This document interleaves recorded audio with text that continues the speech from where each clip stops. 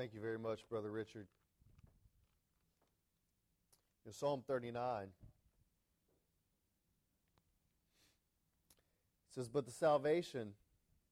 Psalm 37, verse 39 says, "But the salvation of the righteous is from the Lord. He is their strength in the time of trouble. He helps and delivers them.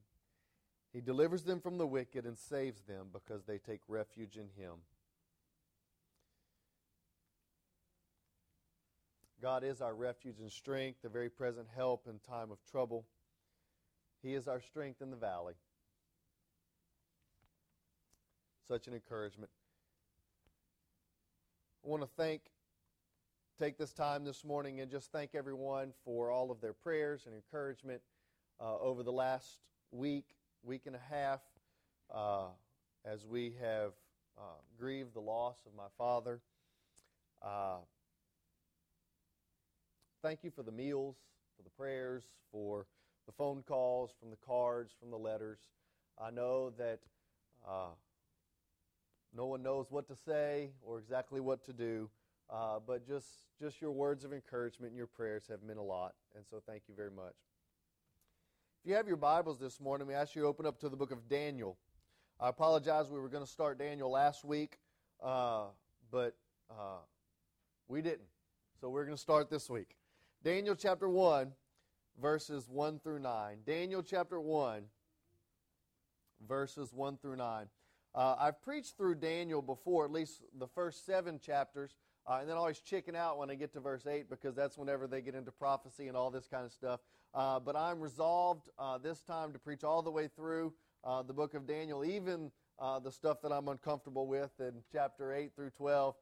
So we're going to begin our trek through the book of Daniel. Daniel chapter 1, verses 1 through 9 this morning.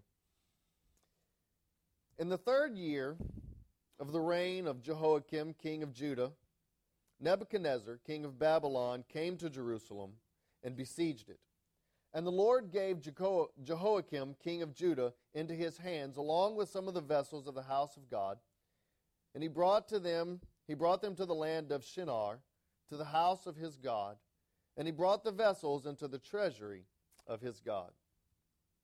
Then the king ordered Ashpenaz, the chief of his officials, to bring in some of the sons of Israel, including some of the royal families and of the nobles, youths in whom there was no defect, who were good-looking, showing intelligence in every branch of wisdom, endowed with understanding and discerning knowledge, and who had the ability for serving in the king's court.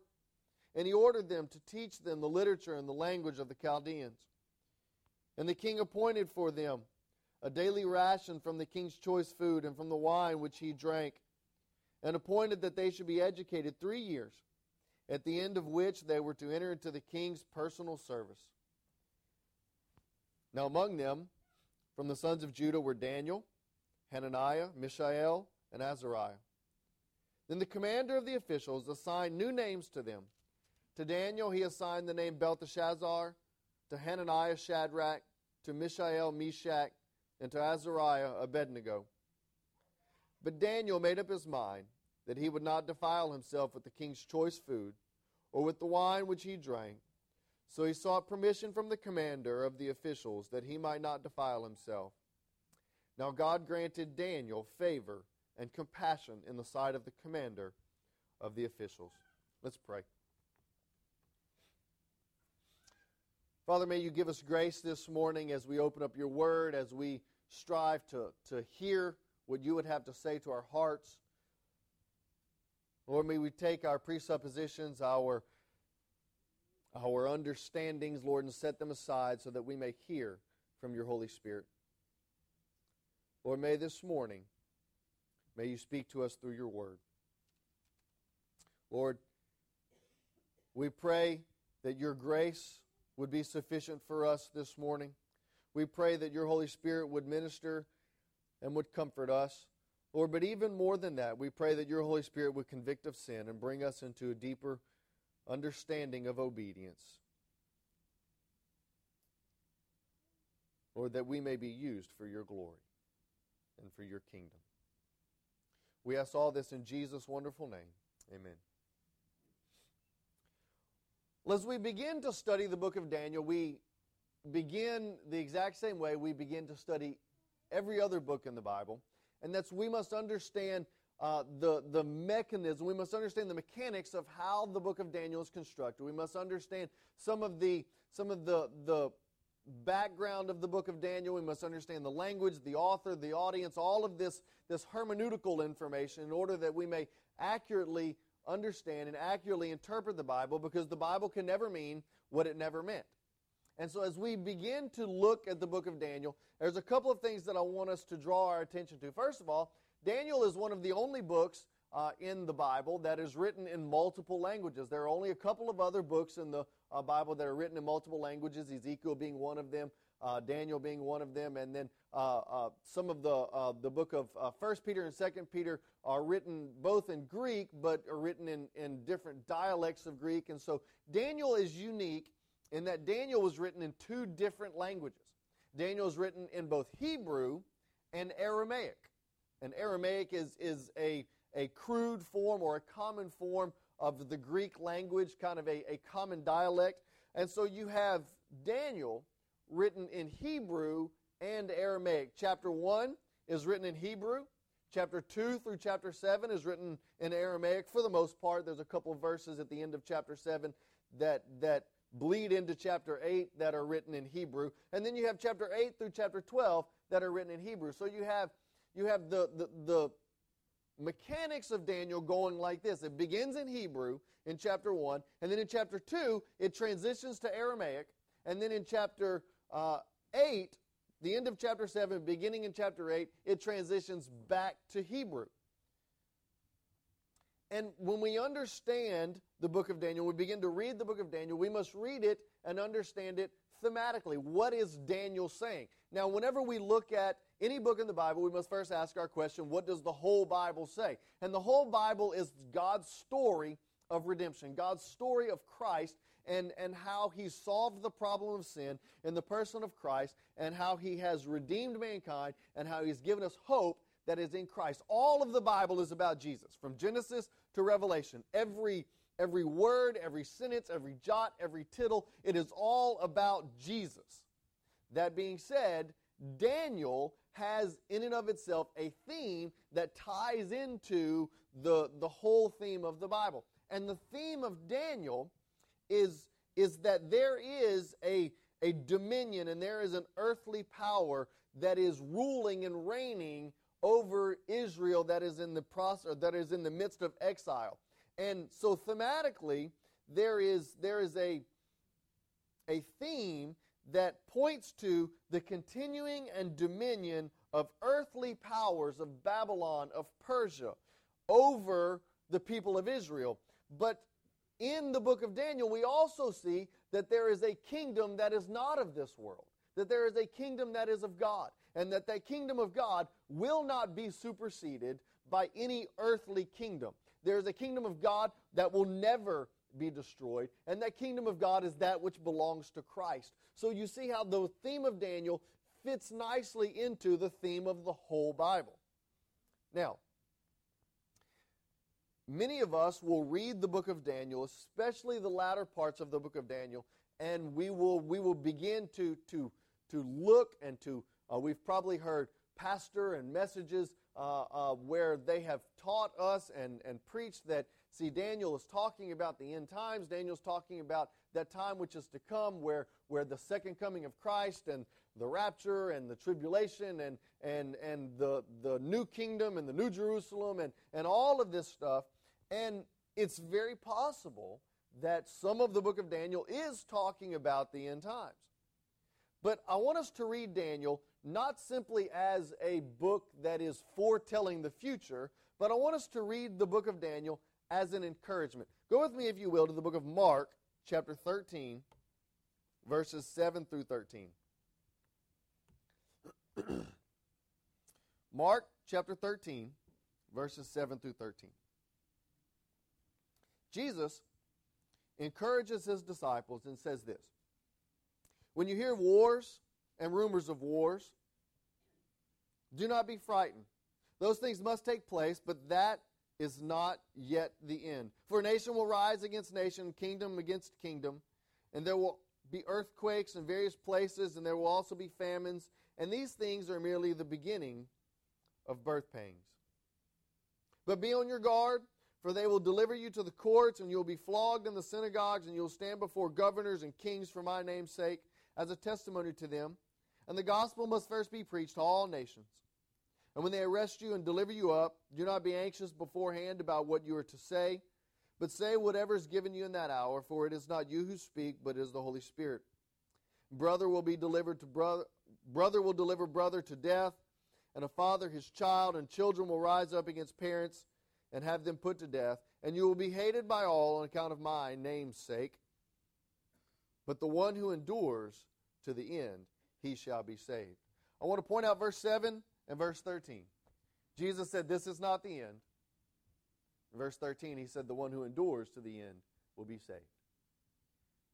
I believe as Israel was suffering under the hand of Babylon, suffering under the hand of Persia, northern kingdoms had already suffered under the hands of the Assyrians. They were in exile.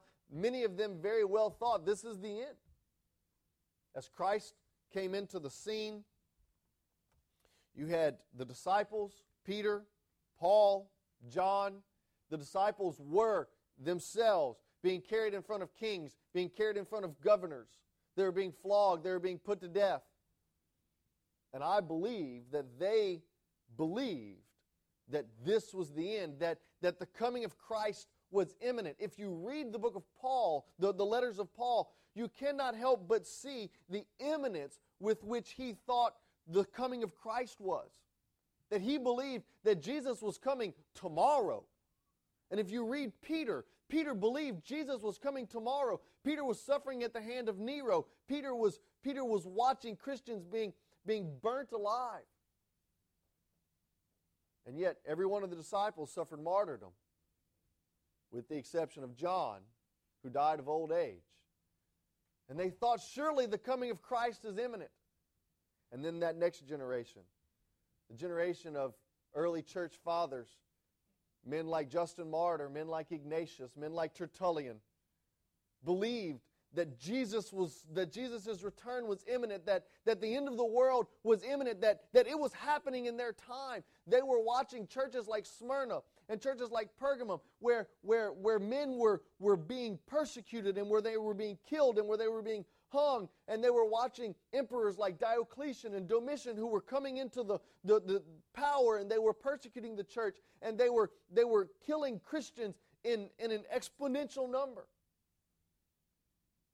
And then you had men like Augustine, who believed that the coming of Christ was imminent, as he watched the Roman Empire fall to the Muslims. And he believed that this was ushering in the coming of Christ. And with every generation, we believe that the return of Christ is imminent. And church, let me tell you, the return of Christ is imminent. He is coming. And we believe and we pray, and I hope that He comes today. But this is not the end. Those who persevere until the end, they will be saved. And our mindset must be that this is not the end. When we hear of wars and rumors of wars, this is not the end. That's what Jesus said. This is not the end, but we must persevere until the end. So, as we read the book of Daniel, let us avoid the temptation to read this as a calendar and try and insert dates and events and say, see, we figured it out, because the Scripture tells us that no man knows the day, no man knows the hour. But let us read this as an encouragement that God is still God. Go back to the book of Daniel, chapter 1. I want to remind us that in whatever situation, whatever circumstance we find ourselves in, that God is still God. In the book of Daniel, God is God even in Babylon. Daniel chapter 1, verse 2. And the Lord gave Jehoiakim, king of Judah, into the hands of Nebuchadnezzar. God was sovereign in delivering Judah and Jehoiakim into the hands of Nebuchadnezzar. God had not relinquished his throne. God had not relinquished his reign. God did not say, you know what, y'all have, Israel has transgressed my covenant. Israel has sinned. They've done evil in the sight of me. And you know what, I'm just gonna back up and I'm just gonna let Satan have his way. No, God is still God in Babylon. God is God in Persia. God is God in Assyria. God is God in Rome. God is God in Greece. God is still God regardless of the situation, regardless of the circumstance that we find ourselves in. I want us to point out 3 verses in chapter 1.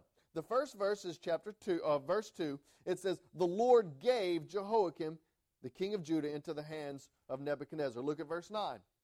The Lord gave, or the Lord granted Daniel favor and compassion. Look at verse 17. And for all of these 4 youths, the Lord gave them knowledge and intelligence.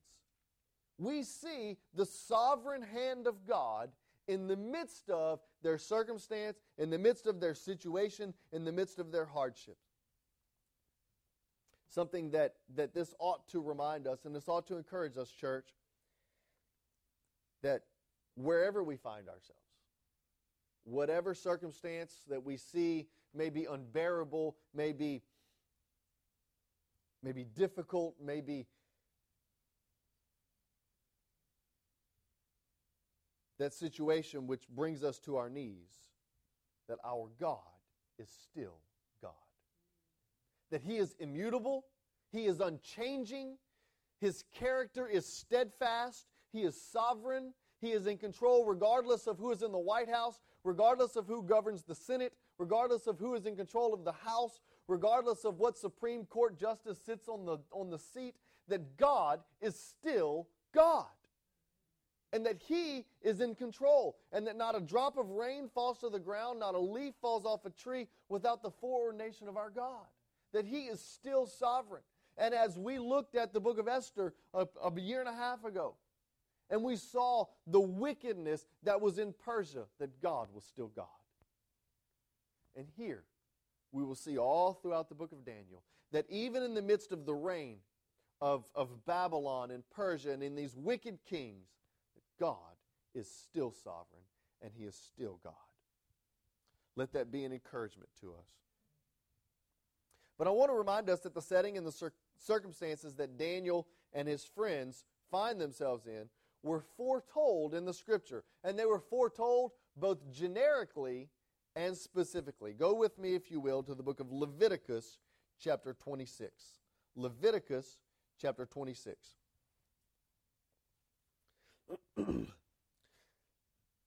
The Lord gives Israel a covenant. He says, if you obey me, I will bless you. If you disobey me, then you will experience judgment. Look at verse 33 of chapter 26 of Leviticus. You, however, talking about the nation of Israel, I will scatter among the nations. I will draw out a sword after you, as your land becomes desolate and your cities become waste. Skip down to verse 39. So those of you who may be left will rot away because of their iniquity in the lands of your enemies, and also because of your iniquities of their forefathers, they will rot away with them. The disobedience of Israel had brought about the judgment of God, but it was not simply a generic prophecy, a generic foretelling, but look at the specificity of which God foretold the fall and the consequences of Israel. Go to Isaiah chapter 39. Isaiah chapter 39. God speaks directly to Israel through His prophet in chapter 39, verses 6 and 7. And listen to what he says. It says, behold, the days are coming when all that is in your house and all that your fathers have laid up in store to this day shall be carried to where? To Babylon. Nothing shall be left, says the Lord, and some of your sons who shall issue from you, whom you shall beget, shall be taken away, and they shall become officials in the palace of the king of Babylon. The circumstances that Daniel, the book of Daniel, finds us in was foretold by God in both generic form in the book of Leviticus, in the book of Deuteronomy, in the book of Exodus. It was foretold generically, but it was also foretold very specifically whenever God told Isaiah that Israel, you will be destroyed by Babylon. You will be sent into exile by Babylon. And not only will they send you into exile, but they'll take your youth, your teenagers, and they will groom them, and they will bring them into power, and they will come into power in the land of Babylon, and they will be executives, if you will. Now, this may discourage us, but I want us to notice something about God's character in the midst of His judgment. Israel and Judah were suffering exile because of God's faithfulness to His word. He told Israel from the very beginning, if you obey me, blessings will follow. If you disobey me, judgment will follow. And for generation after generation after generation, Israel forsook the God that had brought them out of the land of Egypt, that had given them the land of their fathers, and they served the gods of the Canaanites, of the Gibeonites, of the Jebusites, of all of the ites. They served foreign gods. And generation after generation after generation, God would send prophet after prophet after prophet, warning them, turn from your idolatry, turn from your wickedness, and seek my face, and I will hear from heaven, and I will heal your land, and I will bless you. But my word says, if you disobey me, judgment will follow. And we see Daniel as a demonstration that God is faithful to His word. But I want to encourage us with this, church. If God is diligently faithful with His judgment, how much more can we be assured that God is diligently faithful with His gracious promises? If God fulfilled the promise of judgment, which the Scripture tells us that judgment is His strange work, that He abounds in loving kindness, and that judgment is His strange work, if the Scripture tells us that, and God does not delight in judgment, but He delights in grace, and He delights in mercy, and God is faithful, painfully faithful to His judgment, how much more can we be assured that God will be diligently faithful to His gracious promises? Psalm 23, verse 6. The psalmist says, surely, most assuredly, goodness and mercy will follow me all the days of my life, and I will dwell in the house of the Lord forever. This is the promise that we have for all of those who know Christ, that goodness and mercy will follow us all the days of our life, and we'll dwell in the house of the Lord forever. Yeah, but what about the judgment of God? But what about the promises of His grace and His faithfulness and His compassion and His loving kindness? If God is faithful to judge Israel, and we know that He is because the Scripture tells us that He is, if God is faithful to punish those who do iniquity, how much more is God faithful to bless those who are His? Those who have been adopted by His grace, those who are no longer strangers, no longer aliens, but are adopted as sons. And lo, I will be with you, even to the end of the age. If the judgment of God brings about discouragement, let us remember that in the midst of God's faithful judgment, we see God's faithful mercy and grace. Let's go back to the book of Daniel, chapter 1. I want us to notice what takes place in Daniel chapter 1. Verse 3. Verse 2 and verse 3.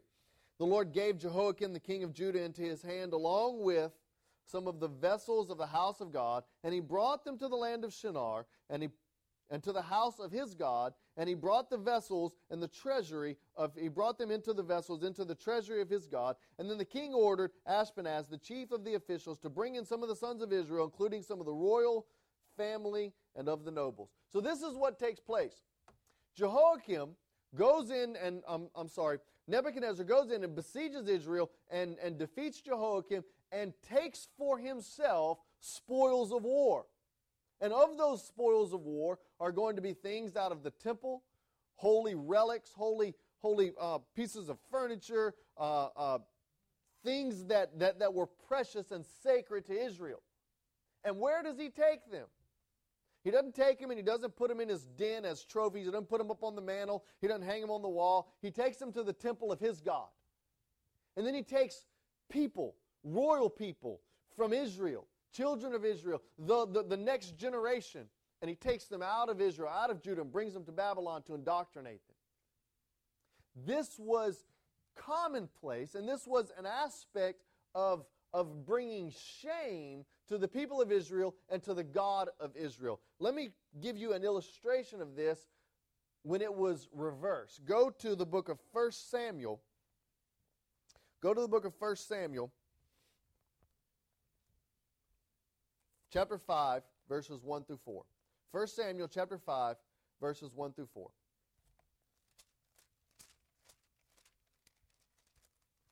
Whenever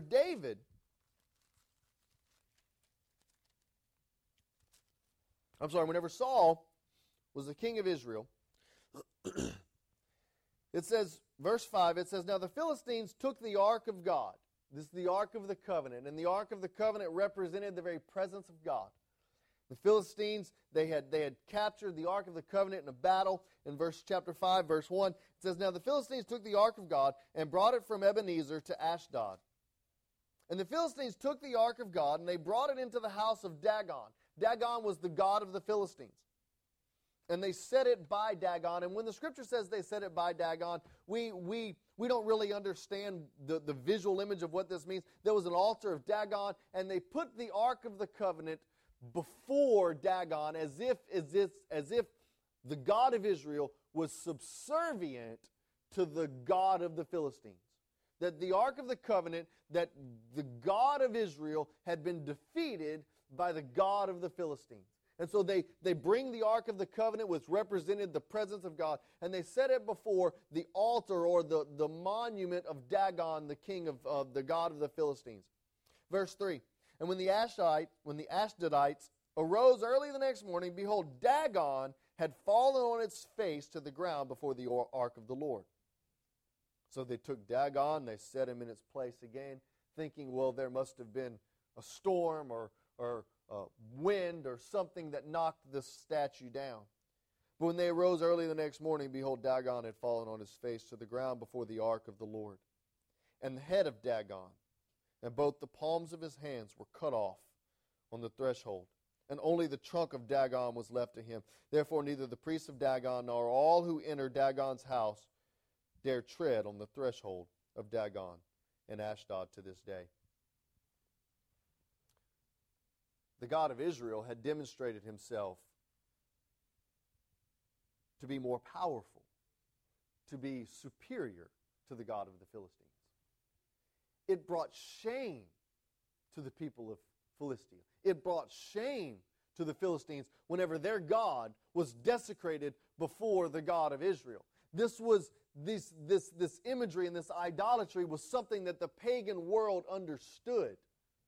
And so for Israel to be defeated by Babylon, and then their sacred things brought into the temple of Babylon and put before their gods as if they were subservient, brought shame not only to Israel, but brought shame to the God of Israel. And then the people of Israel were brought out of their home, were exiled, bringing further shame to Israel and the God of Israel.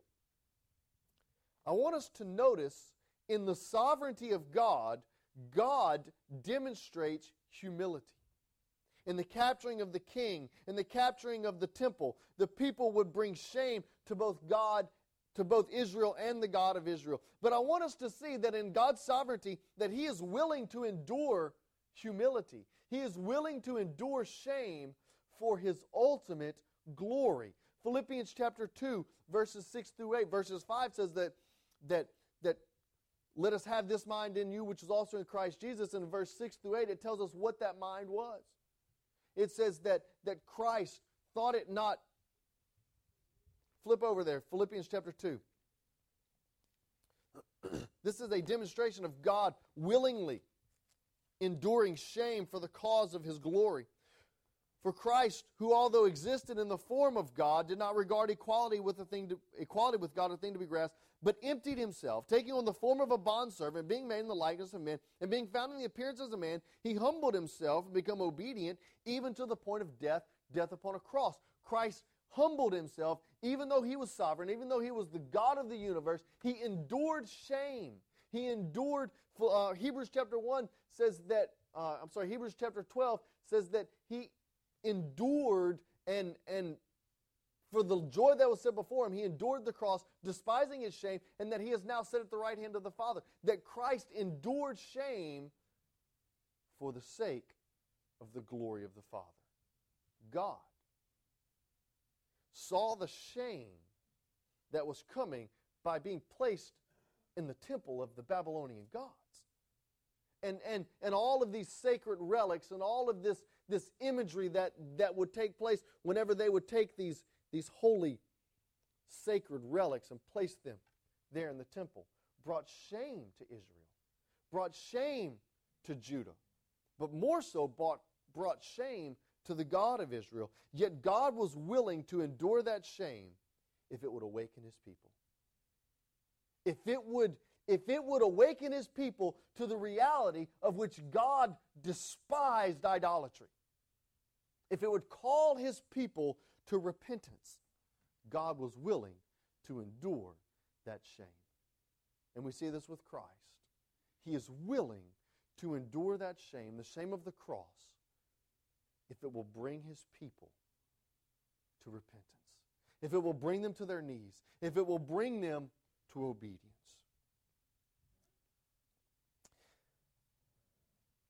The prevalent power here is Babylon. Babylon is a world power. It is the world power. But I want us to hear verse 9. In the midst of Babylon's rule, in the midst of Babylon's power, in the midst of Babylon's supremacy, in the midst of God's silence, verse 9 tells us that God granted Daniel favor and compassion in the sight of the commander of the officials. Through much of the book of Daniel, we will see God almost complicit in the judgment of Israel. And if we're not careful, we will think that God no longer is sovereign. But I want us to notice that while the prevalent power is Babylon, in the midst of Babylon's power, in the midst of Persia's power, in the midst of Nebuchadnezzar's sovereignty, and I use sovereignty very loosely, God is still in control. Sometimes all we can hold on to is the favor of God. Sometimes it seems that the world is falling apart around us, and all we can hold on to is the favor of God. I'm going to remind you of a couple of instances throughout Christian history where it appeared as if the enemy had won. Yet God's favor was upon His people. There was a man named Polycarp who was a disciple of John the Apostle, the beloved disciple. He was the bishop of Smyrna. He was the pastor of Smyrna. And he was arrested. And he was tried. And he was sentenced to die by burning at the stake. And as they tied him to the stake and as they lit the fire, constantly the fire was extinguished by the rain and the wind. And it would come and the fire would lap at his lower extremities and would burn him. And all the while, he's singing psalms and praises to his God.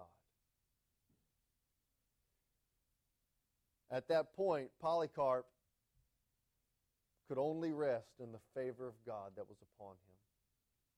There's a man by the name of William Carey. the father of modern missions, goes to India,